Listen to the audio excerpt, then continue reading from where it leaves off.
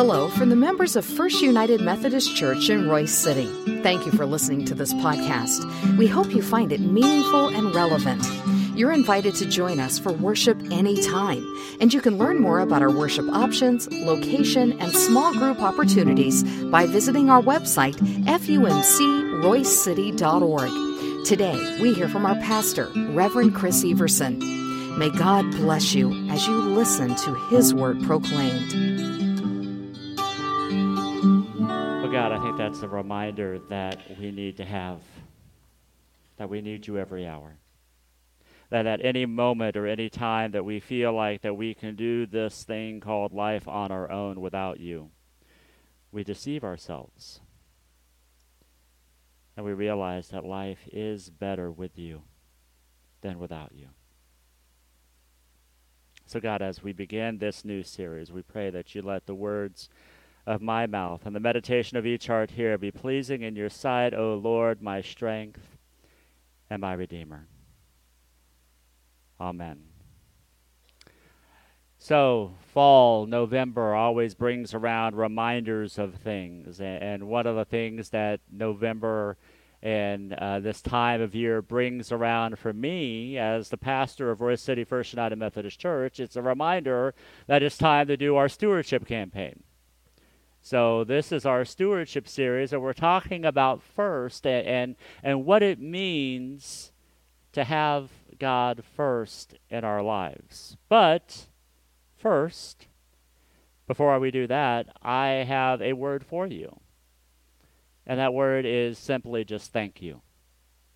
Thank you for your continued work to help the ministries of Royse City First United Methodist Church financially, and also through what you do to make sure things keep moving when we don't have a pianist around, or when things just don't seem to be like they are supposed to be. And I always know that the church always rushes in and makes things happen. I remember when I got here in July of 2015, there was a phrase that I heard people in the church talk about Royse City First United Methodist Church. And the thing that I kept hearing was that Royse City First United Methodist Church was a poor little church. And I would ask, what do you mean? So, well, we just don't have the money. We don't have things to do things with. And I am proud and thankful to say that over the past 5 years, now 6th year, you have shown that Royse City First United Methodist Church is not a poor little church. You've shown this church to be a generous church, a strong church, a church that continues to find ways to help support the mission and ministry of the church, which you know that the mission is to make disciples of Jesus Christ, and to continue to find ways to share the love and grace of Jesus Christ with the community around us. Just shortly, we can say that, over the past 6 years, we can see that the budget has increased tremendously. We have seen the ways that this church has impacted the community with your giving. Each Christmas, we do never ever use our Christmas Eve offering for things that happen here in this building or on this campus. Every year we give the entirety of our Christmas Eve offering away, and the past few years we've been using that to zero out the balance of students in Royse City ISD who may have a little bit of a balance on their account, those who are reduced lunches, or those who may need help with paying their meals, because we know it's so hard to learn if all you have for lunch is a couple of slices of bread, maybe a piece of lunch meat, and a piece of cheese. We also show the generosity by the way that we continue to support Our Daily Bread Food Pantry, which has done so much over the past 2 years. And I tell you, if you go inside of the Our Daily Bread Food Pantry, it looks so different than it did pre-pandemic because of what you all have given to help provide the ministries of our daily food pantry with new freezers, with new refrigerators, with ways to supply those shelves to make sure that we're able to help families every Thursday and every Saturday.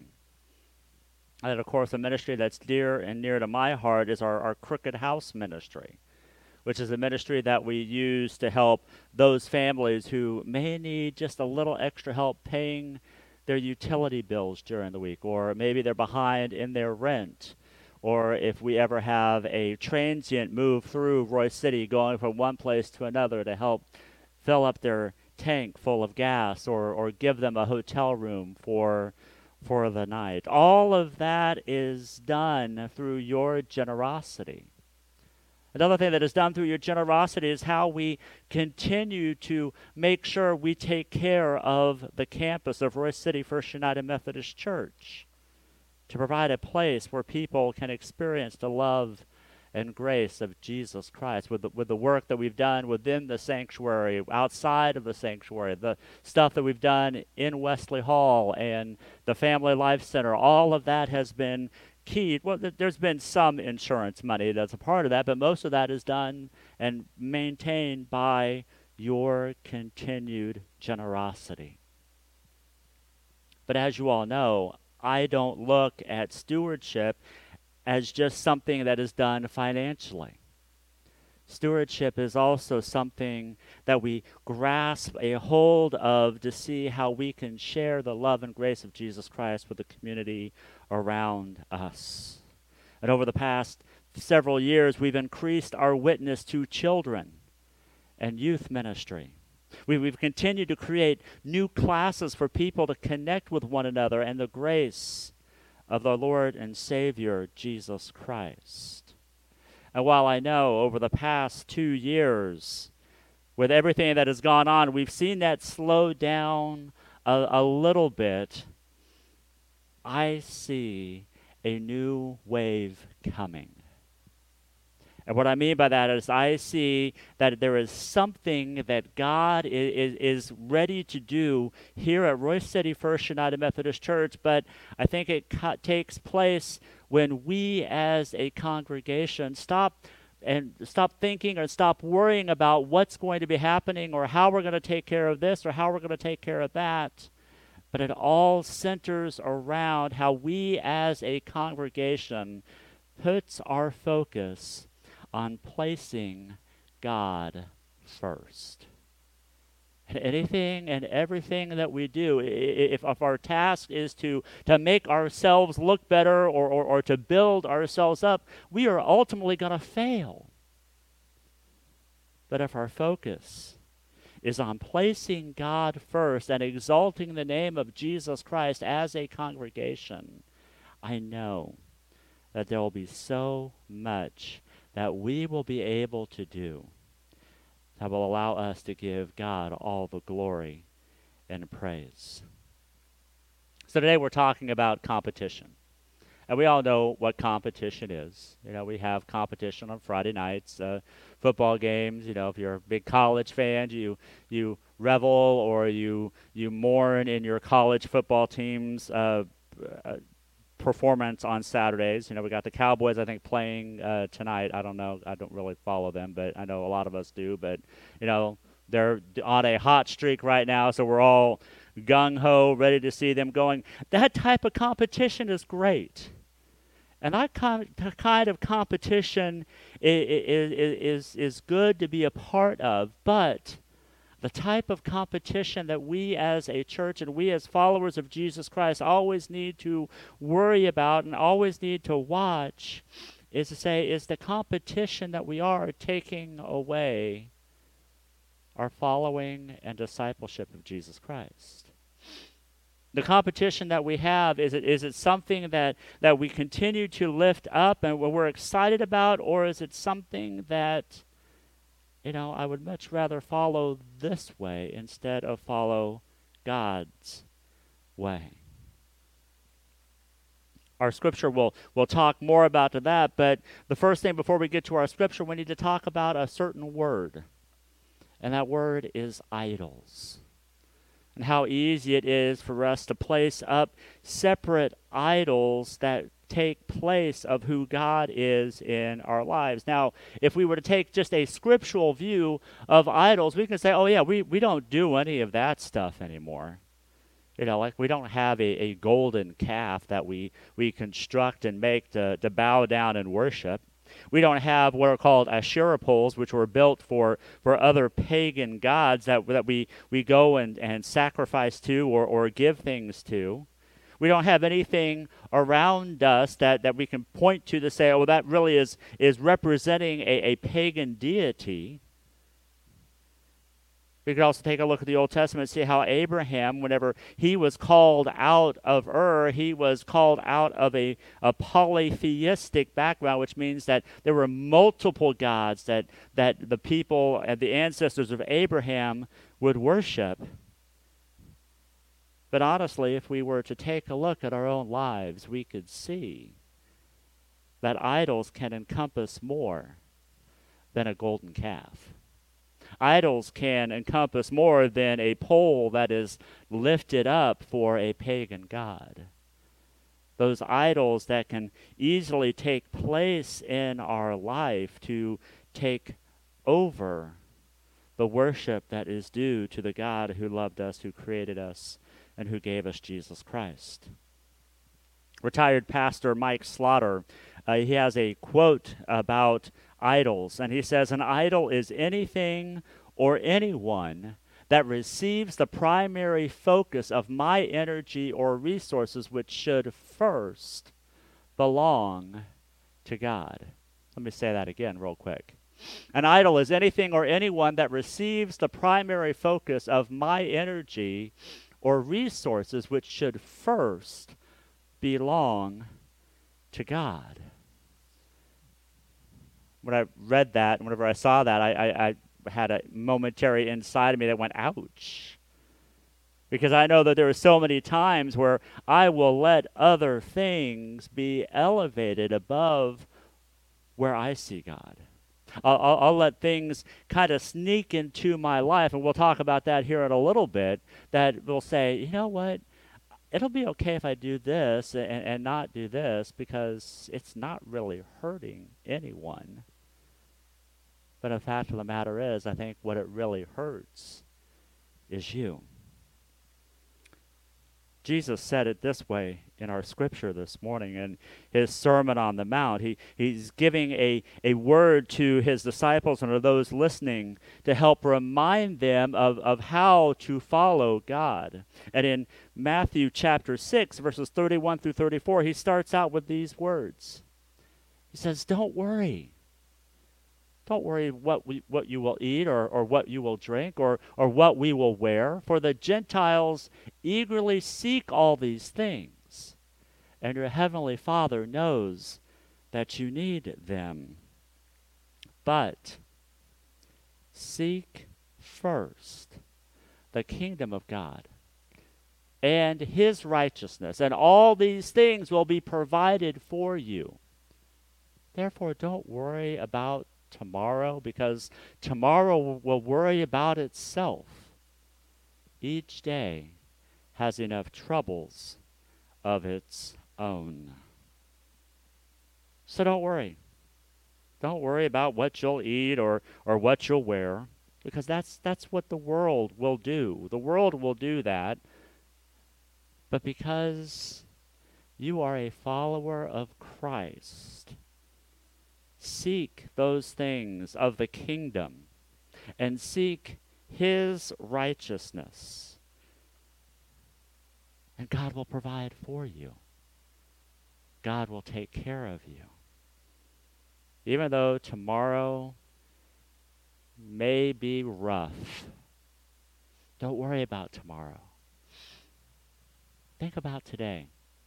Think about your relationship with God today, and how God has seen you through this far, and how God will continue to see you through all of the trials of the days ahead. Whenever I hear that passage, I think about the Ten Commandments. And one of the things that I've done recently with our confirmation classes, I've given them memory verses to memorize. To memorize the Ten Commandments, the Beatitudes, the Lord's Prayer, the Apostles' Creed, all of those things, because I think they're important for us to have kind of locked away in a moment. And I always love when we start talking about the Ten Commandments in confirmation class, because the wordings in it may not be up to what a sixth grader may be thinking about. But the whole idea basically boils down to that if you break any of the Ten Commandments, you really have to break that first one first. Timothy Keller, he said it this way, that we never break other commandments without breaking the first one, because when we break the other commandments, when we break the stealing commandment, the adultery commandment, or the bearing false witness, or wanting stuff of other people, when we break those commandments, we are basically saying, this first one, you shall not have any other gods before me. I'm placing God aside, and I'm putting myself in God's position. And I am doing whatever I can to build myself up so that I am the one who matters. I am the one who cares for myself and nobody else. Paul, in his letter to the Romans, he kind of put it this way. He said, they exchanged the truth about God for a lie and worshipped and served created things rather than the Creator, for who is forever praised. So he was telling the Romans, look, you fall into this trap all the time. You think that you are doing the right things, and you're exchanging these things here on earth for the really good stuff, for who God really is.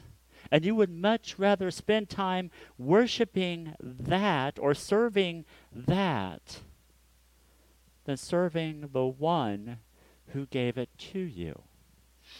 In other words, idolatry basically is worshiping the good gifts that God has given us instead of taking the opportunity to worship the giver. Worshiping idols is saying, all this little stuff that I like to have and to have a part of my life, all of that is way more important than the one who gave it to me. So, how do we watch those things that have been created? And how can we make sure that those don't take the place of the one who created us? First, we must spend time examining.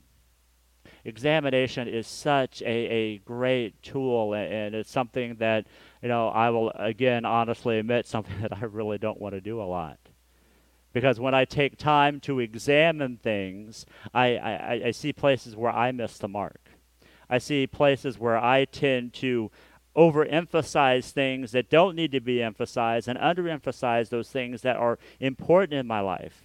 In other words, I'll make sure that I'm focusing on making sure that I spend time watching Kansas State beat TCU last Saturday instead of making sure that I'm prepared for what God has for me for the next day. By examining, we can take those little things and see how we place them in relationship with our relationship with God. There's a phrase that I've heard many, many times. I think Dave Ramsey uses this a lot, but I've heard it other places beside him. But it says that if you want to really see what your priorities are, take a look at your bank account and your calendar, and then you will quickly see what you prioritize the most. Tell you, when I was in my 20s, my financial shape was just horrible, absolutely horrible. I lived and thankfully did not die from, but almost from something called the payday loan.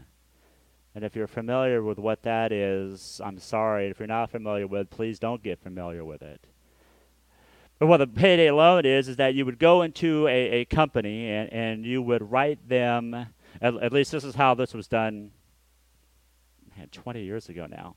But you would go in, you would write a check for like $125, and then they would give you $100 back. And then you would have money, automatically, and then they would hold that check until a certain day. Well, as I was starting to get involved with these payday loan things, I realized that the due date for that check would come up, and I realized, well, I've spent the $100 and I don't have $125 to cover the check that I wrote. So the best thing to do is to go to 2 other payday loan places in town and do those. That way I had the $125 to cover the one check, but then I would have more money to come by.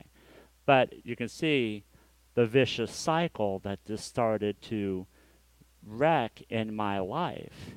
I would spend more time trying to find other payday loans to help cover the debt that I had, and it drove me nuts. But then I made a decision to come and move down to Texas to go to seminary. And I had a real quick fix for that. I just got a whole bunch of student loans. And that took care of all of the payday loan debt, and I didn't have to worry about that anymore. But I had to worry about payments that I had to make over and over again. So as I was going to seminary, I was working part-time at a church doing children and youth music, going to seminary. I had to get another part-time job on top of that. So I was doing all of this stuff together just to make ends meet. And then one day, one afternoon, towards the beginning of the summer, the senior pastor called me into his office and said, I wasn't even near a pastor then. He said, Chris, I noticed something. I noticed that you aren't giving anything to the church. And I looked at him and said, yeah, I'm not giving anything to the church. I can't afford to give anything to the church. And he said, no, if you're going to work here, you're going to need to give a tithe to the church.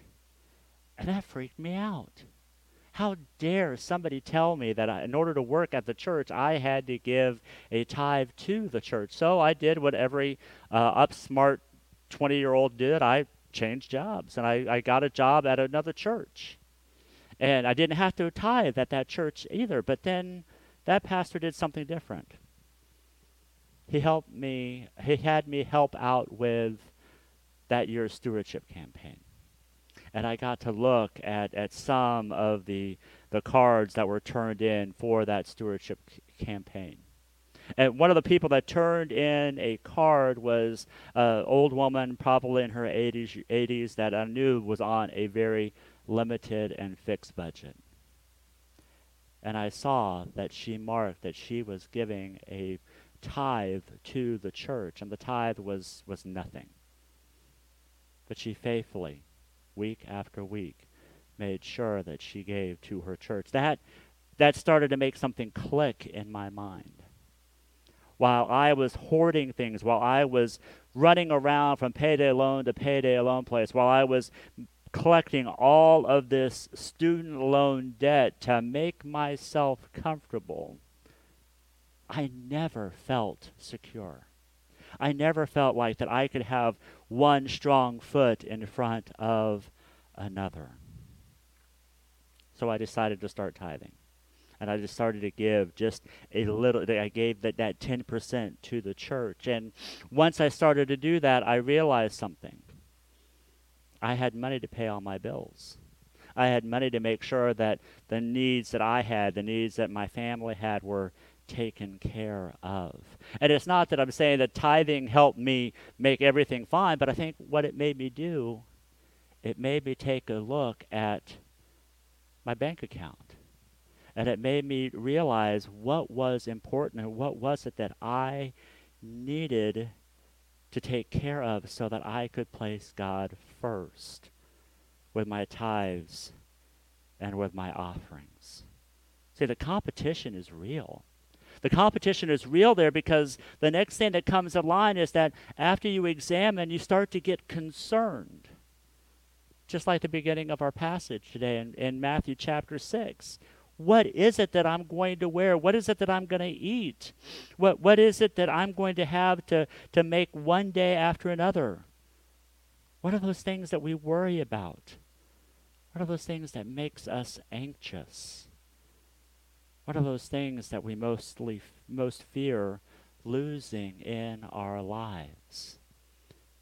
See, placing God first doesn't mean that those stuff doesn't go away, but it helps us to see that we are able to place it on a different plane, if you will. We're able to place it in a way that allows us to see those problems differently. It helps us to see that the worry that we have may be unmitigated. It may be something that we don't really have to worry about. That anxiousness that we have is relieved because we are no longer letting ourselves be the one that's driving the bus, but we're allowing God to move in and through our lives together. And the only way that I see us having a way to move through all of those things is by just lifting up things in prayer. And I know this is hard. I know that sounds like Pastor Chris just gave us just the ultimate Sunday school answer for all of these issues. But it's not about trying to pray to make everything right. It's not about trying to pray to make things go away. But it's about taking the opportunity to be in prayer for us to put our full trust in God. To take the time and opportunity to be in prayer to say, God, I don't know how things are going to line up. I don't know how things are going to pan out in this situation, but Lord, I put my full trust in you. Because I trust that I live in your kingdom. And I trust that you will give me your righteousness and that you will provide all things for me. Now, it may not ever be the way that you want them provided for you. It may not be, you may not get the things that you extensively have been praying for. But when we pray that prayer, it's to help us to live in that relationship with a God who loves and cares deeply for each and every one of us. And I pray that as we continue to move through this series over the next couple of weeks, that we look and see how we can lift up our prayers to God for full trust in Him, to allow Him to continue to give to us, so that we may then give to the world around us. We're finishing up our narrative budget. We're working on that in the office, and we're thankful that the charge conference that we had here on October the 14th, the budget that we have proposed was passed, and we'll have that for you. And I will tell you, we are looking at making some increases in that budget. And we're looking for increases in that budget so that we can be faithful to what God has called us to do as a church. So you'll get in a mail here in a couple of weeks the narrative budget, of course, your pledge card, and also your time and talent cards too, for you to pray over. And then the Sunday before Thanksgiving, I believe that's the 21st of November, we will have a celebration Sunday, giving thanks for what God has given us, giving thanks for who God is and how we can continue to lift Him up in Royce City, lift Him up in the world around us, and lift Him up with one another to share how good God is when we put Him first. Let us pray. Oh God, sometimes we thrive on competition. And we know that competition can be good. Competition allows us the opportunity to work. But Lord, when we place ourselves in competition with you, we know that we will always lose. So God, help us to not live our life just wondering if we measure up, but help us to live our lives as your beloved daughters and sons. Help us to live our lives putting you first, knowing that your kingdom and your righteousness will all be provided for us so that we can share the good news with the neighbors around us. And we pray this in the name of the one who loves us and cares for us, Jesus our Lord. Amen.